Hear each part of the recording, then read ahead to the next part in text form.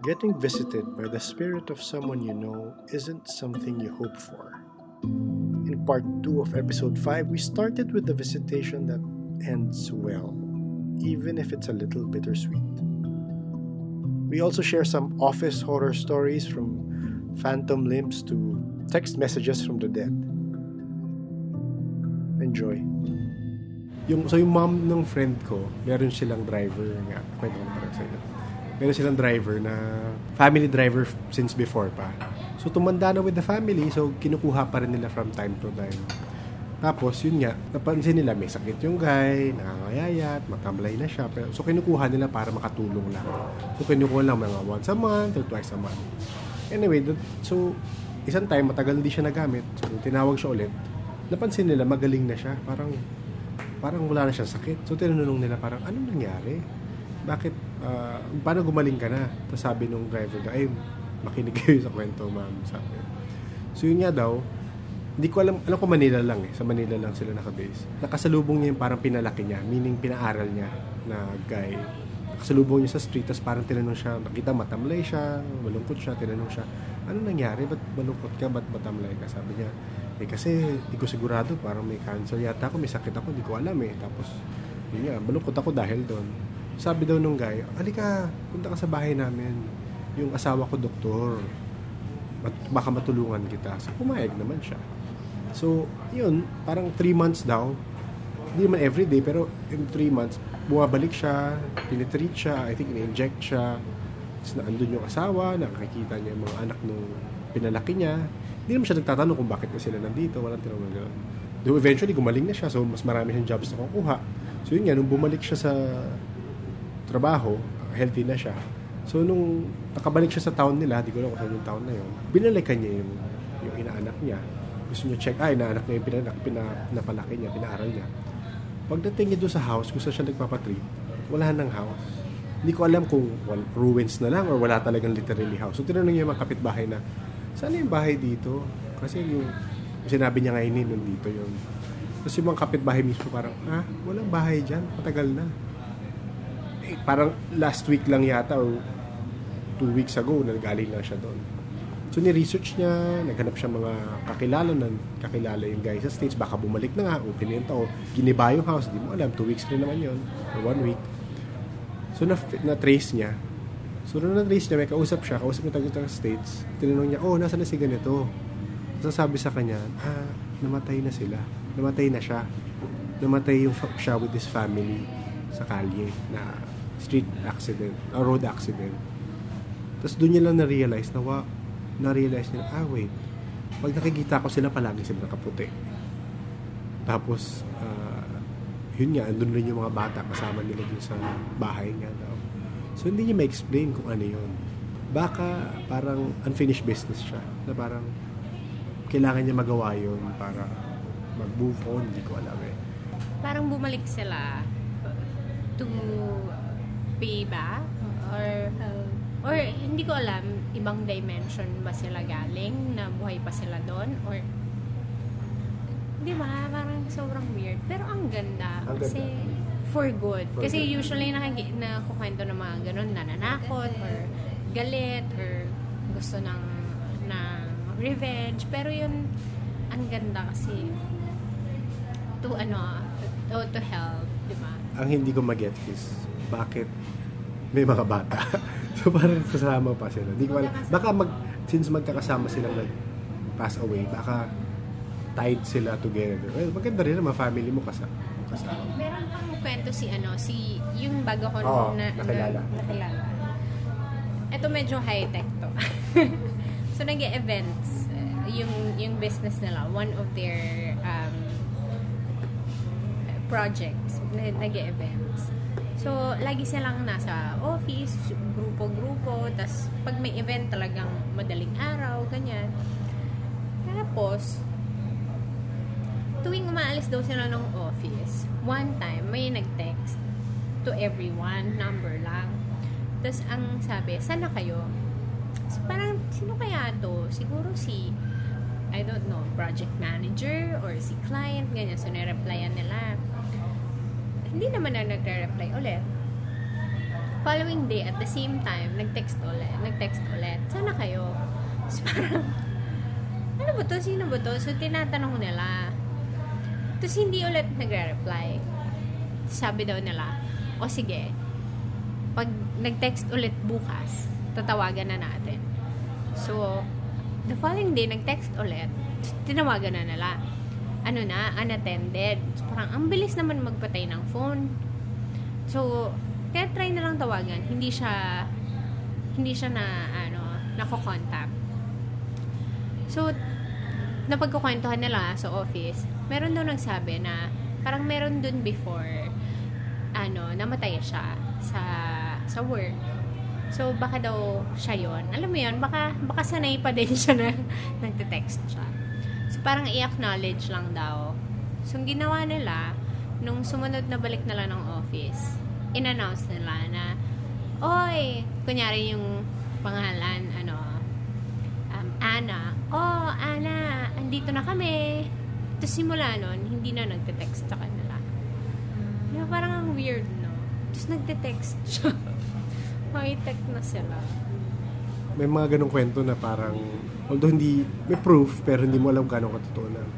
After mag-pass, nakaka-communicate pa sila eh.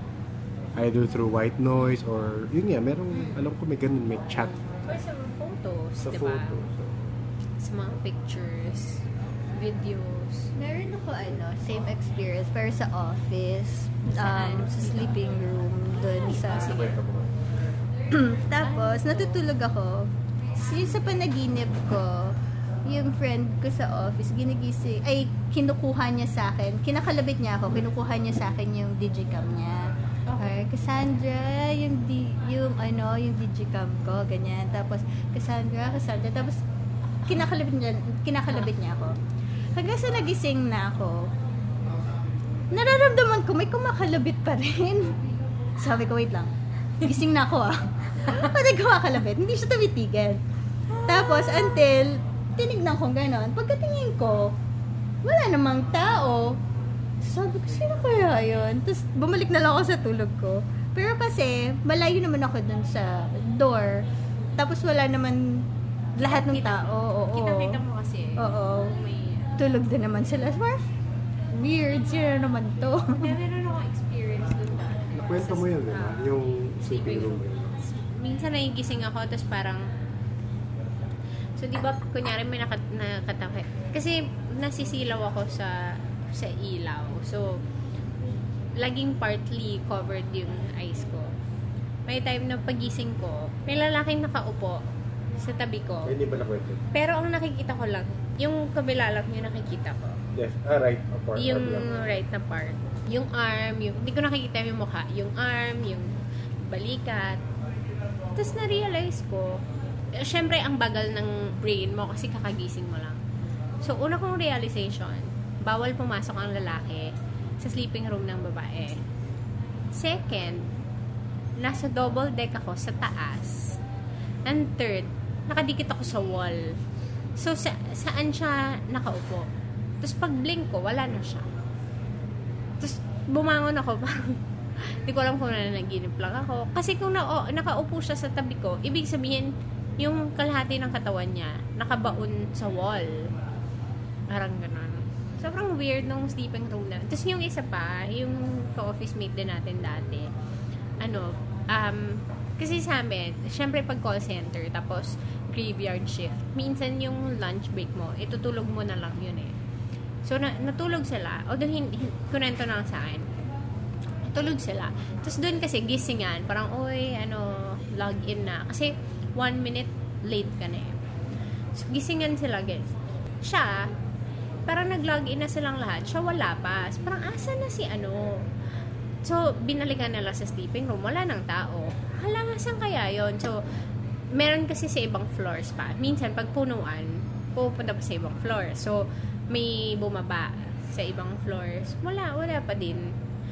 So, parang, saan kaya pumunta yun? Baka umuwi na or baka kumain. Tapos, so, work na sila. After 30 minutes, dumating siya. May kumot pa siya. Tapos, ang bagong gising. Tapos sabi daw niya, bakit di niyo ako ginising? Sabi niya dun sa mga ka-teammates. Ano ka ba? Kanina ka ba na hinahanap? Saan ka ba natulog?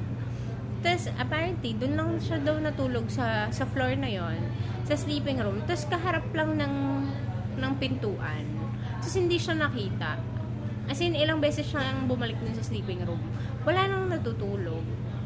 Tapos, kiniklaim niya, nandun lang siya. Tapos pagising niya, wala nang ibang tao. Di ba weird? Saan siya napunta? Tinakpan ba siya? Or napunta siya sa ibang world? Di ba? Pwedeng ganun, di ba? Yung mga biglang nawawala, tapos bumabalik. Yes, parang, ang kwento niya sa akin, meron daw sila daw tradition na pag first day mo, hindi ka makakauwi. Parang lagi siyang nangyayari, kahit di sinasadya. Tapos winarn daw siya. Pero naisip daw niya parang, alam mo na, urban legend lang, ganyan. Unang araw niya, nagpasa lang siya ng resume. Tapos biglang yung habagat na sobrang hindi nakauwi yung mga tao, ganyan. So, hindi siya nakauwi. So, nandun siya. Tapos doon siya natulog. Tapos parang natulog din sila sa editing bay. Paggising niya ng following morning, umupo siya dun sa may labas ng room. Tapos dumaan yung isang ka-office mate niya. Tapos parang tinawag niya yata or binati niya. Tapos hindi siya pinansin.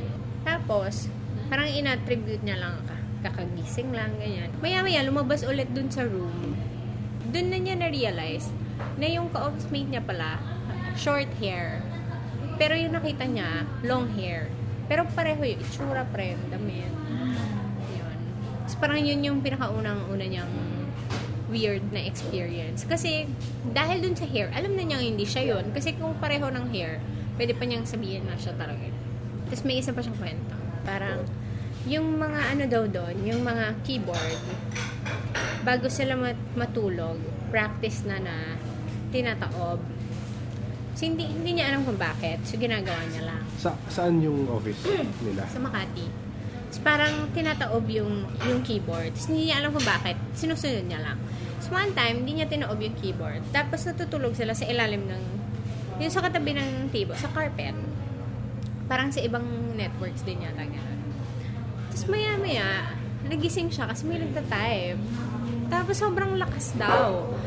Tapos, syempre, nandun siya. So, alam niya walang tao kasi nasa ilalim siya ng table Sobrang ang lakas daw ng type. Tapos parang galit. Tapos hindi na daw niya matiis. Ayaw niyang gumising kasi baka kamaway sa kanya, nakadungaw, ganyan. Ang ginawa niya, parang nakatalikod siya. Sa kapikit lang siya, hindi siya gumigising. Kinapa niya yung table, tapos kinapa niya yung keyboard, tapos ginanon niya, tapos saka lang tumigil.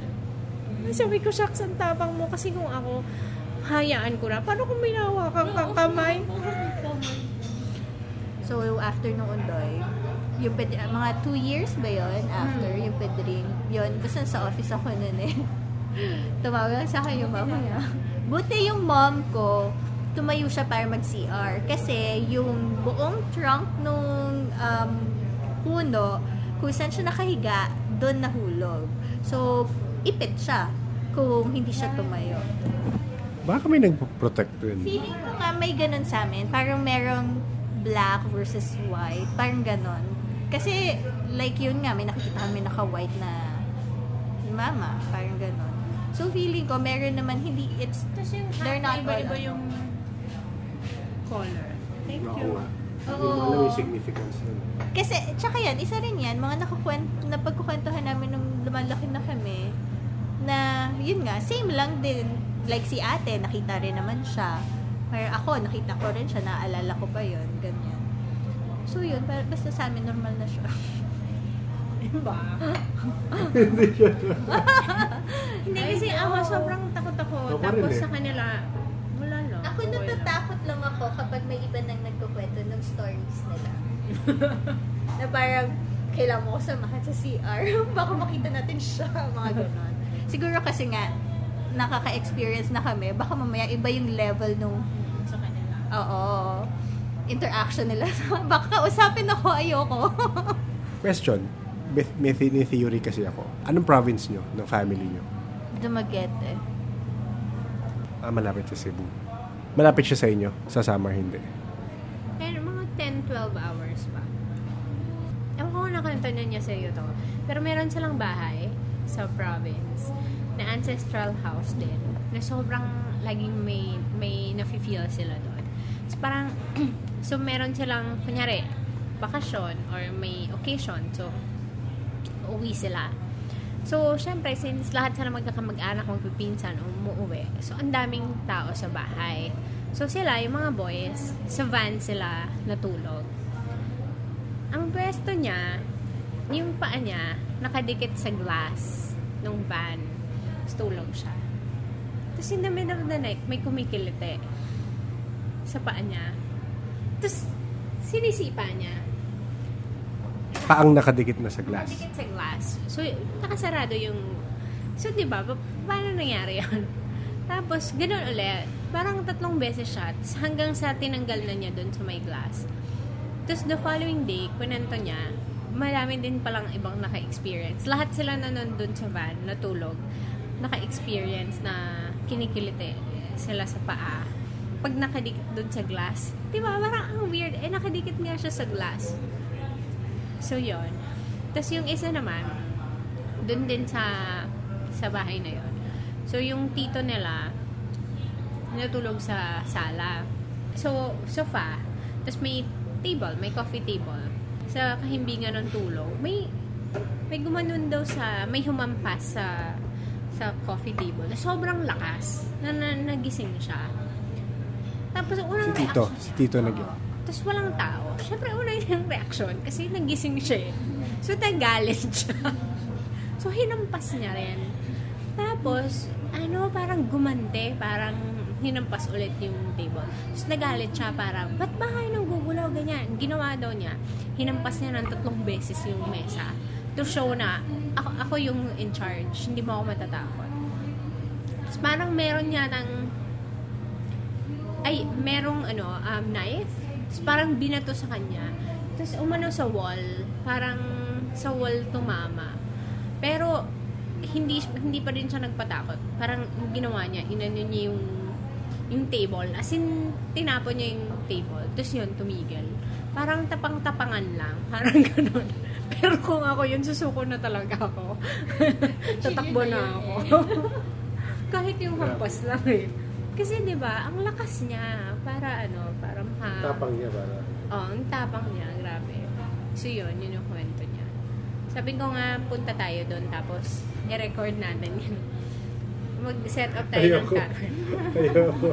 Sa van lang tayo. Ayoko. Tapos kikilitin. Pero wait, yung sa van, umaandar yung van? Hindi, sa labas ng bahay. Kasi sa labas ng bahay. Kasi madaming tao. Madaming tao. So, hindi sila nakasya sa bahay. Sa van sila natulog, yung mga boys. Nakapark siya sa labas ng bahay. Saan province? Bicol. Sa Dreams, wala. Wala kang experience sa Dreams na merong... More of yung mom ko, dinadaganan siya ng basta parang sobrang malaking cat one time. Hindi ko alam kung kakalipat pa lang namin nun. Yun, meron ganon. Tapos, pero more of pag may mga dreams, mabait. I think yun yung sister ko. Kasi before, yung eldest namin ngayon, meron pang akong sister na parang 5 days in clam siya.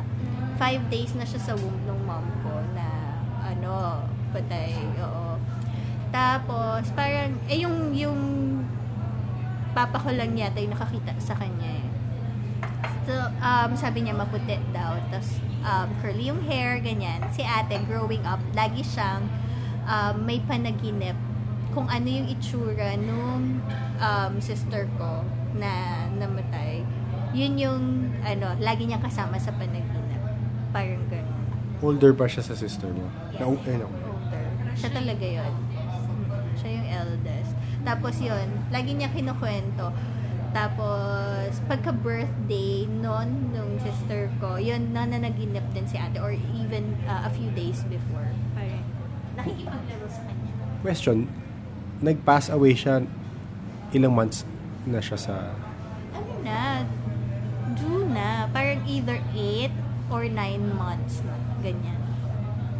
Kaya yun, ano na talaga siya. Parang yung 5 days na yon dapat manganganak na yata yung mom ko nun eh. Tapos ito pa ang weird. Baka nasa iba na siya. Baka nandun na siya. Doon siya lumaki. Baka nakuha siya. I don't, sana hindi. Sa bagay. Pero, yun, muntikan yung mom ko nun na mamatay. Pero 5 days, yung 5 days before or 3 days, parang kasi hindi pa niya siguro hindi siya yung type na mahilig sumipa, ganyan. So, hindi rin nila na Tapos, natutulog daw si mama. Parang merong sa kanya, basa sa kanya from sa taas ng kama. Wall yun eh. Parang parang nag-bless. Ganyan. Nabasa daw siya na parang tutulog siya. Parang, ba yan? Ganyan. Tapos after nun, yun na, nangyari na yung sa eldest sister namin. So parang siguro, di ko alam kung sino nag-bless sa kanya. Yun. Pero sobrang muntikan na siya doon. Tsaka totoo daw yun na yung last na sa senses na mawawala is yung hearing. Kasi siya, alam niya lahat ng sinasabi ng doktor. Parang wala na siyang nararamdaman. Critical din. Oo. Parang naririnig pa niya na sabi niya, mabaho na. Parang gano'n ang baho na nito. Parang gano'n ang tagal na nito eh. Ganyan-ganyan. Basta yung lahat ng usapan, kahit bulong daw, naririnig niya. Kaya totoo yun na parang, di ba may mga stories na everyday mong parang comatose siya. Tapos everyday mong nagpe-pray kayo, ganyan, naririnig ka niya. Naririnig ka niya talaga. That's true. Kasi yung mom Kasi yun nga daw yung last na, yun kasi daw yung unang sense na mabubuhay sa'yo, yung hearing. So, siya din yung last to go. Tsaka siya lang rin, wala pa kasi rin kami nun, siya lang yung cemetery kung saan siya nilibing, si ate lang din yung nakapunta dun eh. Kasi ngayon parang mall na yata yung cemetery. Sa South rin. Hindi ko alam. Ito yung sa Star Mall? Meron sobrang kwento. Hindi ako sure ako yun. Basta somewhere. So, merong kwento nung tinayo na yun, whatever. Feeling ko urban legend. Meron daw kilala sila, nanood ng movie doon. Nood siya, tapos ang daming tao, nood sila, tawanan. Tapos after ng movie, pagbukas, pagtayo nila, sila lang daw nandun. Sinisip nila parang, ba't ganun? Tapos parang nalaman nila na parang, cemetery before. Uy, nakakatakot yung sisilihan. Yung paparig siguro. Totoo. Narinig ko rin yun eh. Nakwento rin sa... Kasi nung nagpa-practice teaching kami, somewhere sa Alabang din yung school na pinag-aanahan namin. So, madami rin sila kwento. Yun, isa yun sa mga kwento. Tapos meron yata sa CR noon, nagdadabog. Sa CR ng movie house, nagdadabog. Tapos pagkakita mo, wala naman tao. Mga ganun stuff. Nakakatakot yun. Kasi ano talaga siya, naabutan ko pa siya. Katatakbo. Hindi ko alam, sorry na-confuse na ako. Hindi ko alam kung saan nakalibing kasi yung ate ko. Parang hindi ko alam kung ano pa lang siya. Meron dati yung kwento rin. Kwento lang din sa akin, no. Nag-CR siya. Tapos, pag CR niya, nandun na yung, so girl CR. Pag CR niya, nandun na yung girl sa may mirror. CR siya. Paglabas niya, so, maghuhugas siya ng kamay. Nandun pa rin yung girl. Naghuhugas siya ng kamay. Na-realize na walang reflection yung girl na katabi niya. Tapos parang, tapos lumabas na siya. At least nakalabas naman siya. Saan to? Sa eskwela or Makati. Hindi, sa building? Oo. Sa Makati rin siya. Kasi parang training namin doon. Okay, alam ko yan. Lumang building. Tsaka may din something yun. rin talaga yata yung building na yun. Anong building? Sa Jaka ba yan? Sa Jaka. Oo, yun. Jaka. Sa Makati. Yung luma na yun eh. Sobrang lumang building na siya. Sobrang luma talaga. yung CR niya kasi, parang, ito yung floor. Tapos bababa ka ng hagdan. Yung sa may gitna. Sa gitna siya. Dun yung CR. Sobrang creepy talaga. Pero actually, totoo nga yan, no? Pag nangyayari siya sa'yo, hindi naman siya ganun ka-creepy talaga. Katulad nun, yung nangyari sa akin sa apartment, hindi naman siya ganun ka-creepy. Yung sa kala mo mama mo? Kala ko si mama. Tapos parang, isip ko dati, shucks, pag may nangyari sa akin, kahit onti lang, lilipat na talaga ako. Tapos ngayon parang, dead ma lang, okay lang. Balik-palit na pa din ako doon. Ay, nagre-rent ako dito, wag kayo. parang iniisip ko talaga, nagre-rent ako dito, wag kayong bali may rent kayo sa akin. Yung isa ko pang experience doon, libro, parang, binabasa siya ng friend ko. Tapos nag-CR siya, nilapag niya sa kwarto ko. So nilapag niya. Tapos nag-CR. Sorry, saan to? Sa apartment mo? Kasama, at that time, kasama ko pa yung sister ko, tapos yung pamangkin ko sa bahay. Tapos yung friend ko pumunta for the weekend. Tapos binabasa niya yung book. Tapos, nilapag niya yung book sa room ko kasi nag-CR siya. Pagbalik niya, wala na dun yung libro saan nilapag. Ang liit lang nun. So, hinanap namin siya. Wala. Hinanap namin siya sa buong apartment. So, wala siya. Tapos, hanggang sa umalis na siya, after 2 days, yung yaya ng pamangkin ko, nakita niya yung book sa, sa pintuan ng room ng ate ko. Kasi, nakabalandra siya. Ganun. Parang, ate, ito ba yung hinahanap mong book? Saan mo nakita? Ay, hindi, tinuro niya lang sa akin. Diyan, sino naglagay dyan? Ewan ko, basta pagpasok ko, nandyan na siya, hindi ko pa siya dinagalaw. As in, nandun lang siya sa gitna. Sobrang... Sa old house namin, madaming ganyan. Yun nga, normal na naman. Yung mom ko, basta may mawawala. Minsan, kailangan mo pa yung mawawala. Minsan, as simple as mga comb, ganyan. Minsan naman, coin purse, ganyan. Pag hinahanap mo, hindi mo talaga siya mahanap. Tapos sabihin ni mama, ay nako, may naglalaro na naman. Gaganyan siya. Tapos sasabihin lang niya, pakibalik. Yun. Pagka hindi mo na siya hinahanap, kung saan mo siya iniwan, or minsan makikita. Most of the time, nakikita namin sa altar. Altar pa. Yung malapit doon sa sinabi ko na nakitaan ng kuya ko na may nag-float. Doon. How weird. Ang weird na doon binalalagay. Parang, balik na natin dyan na. Lahat sila doon binabalik. Nga, parang possible na, yun nga, negative, tsaka may Positive mga yung mababait. Tsaka bakit kaya nila yung ginagawa yun? Makulit lang sila, Pupansin no? lang. Parang ganun. Feeling ko parang, well, ang theory ko dyan is, parang tayo yung nag-encroach sa kanila. Parang before, di ba? Puro grass and puro trees lang naman eh. Tapos tayo nag-build ng city, tayo nag-build ng mga bahay. So, yan yung mga last. Siguro yan yung mga ibang location na talagang population nila dyan. Logically lang, parang kung ginulo mo yung isang lugar, mag-move lahat sa isang place, di ba? I mean, para may pagpupuntahan sila. Baka tsumempo sila, Cassandra, na dun sila tumira kung saan merong congregation. Totoo. Meron pa pala ako, yung sa papa ko naman, before kasi jungle fighter siya sa Mindanao.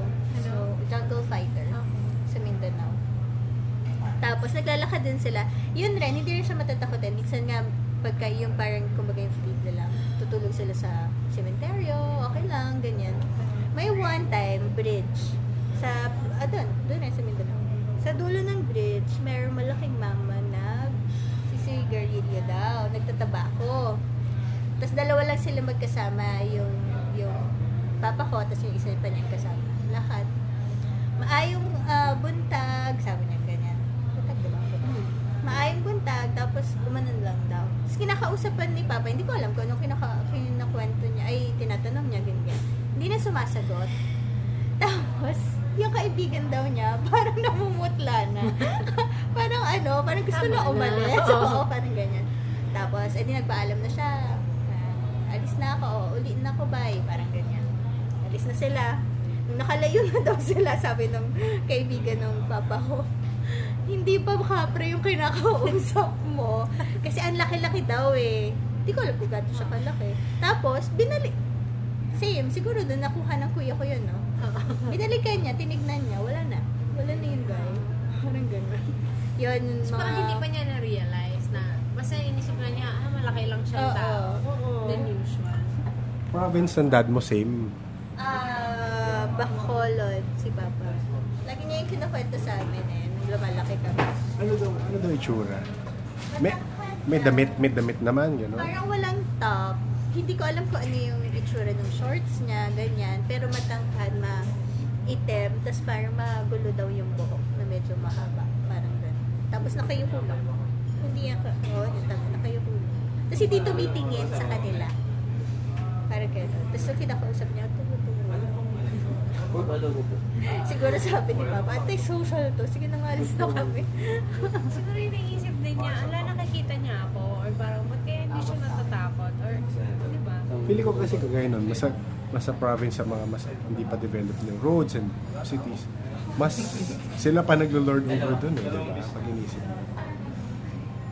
Kaya mas parang, tao to. Did you like this episode?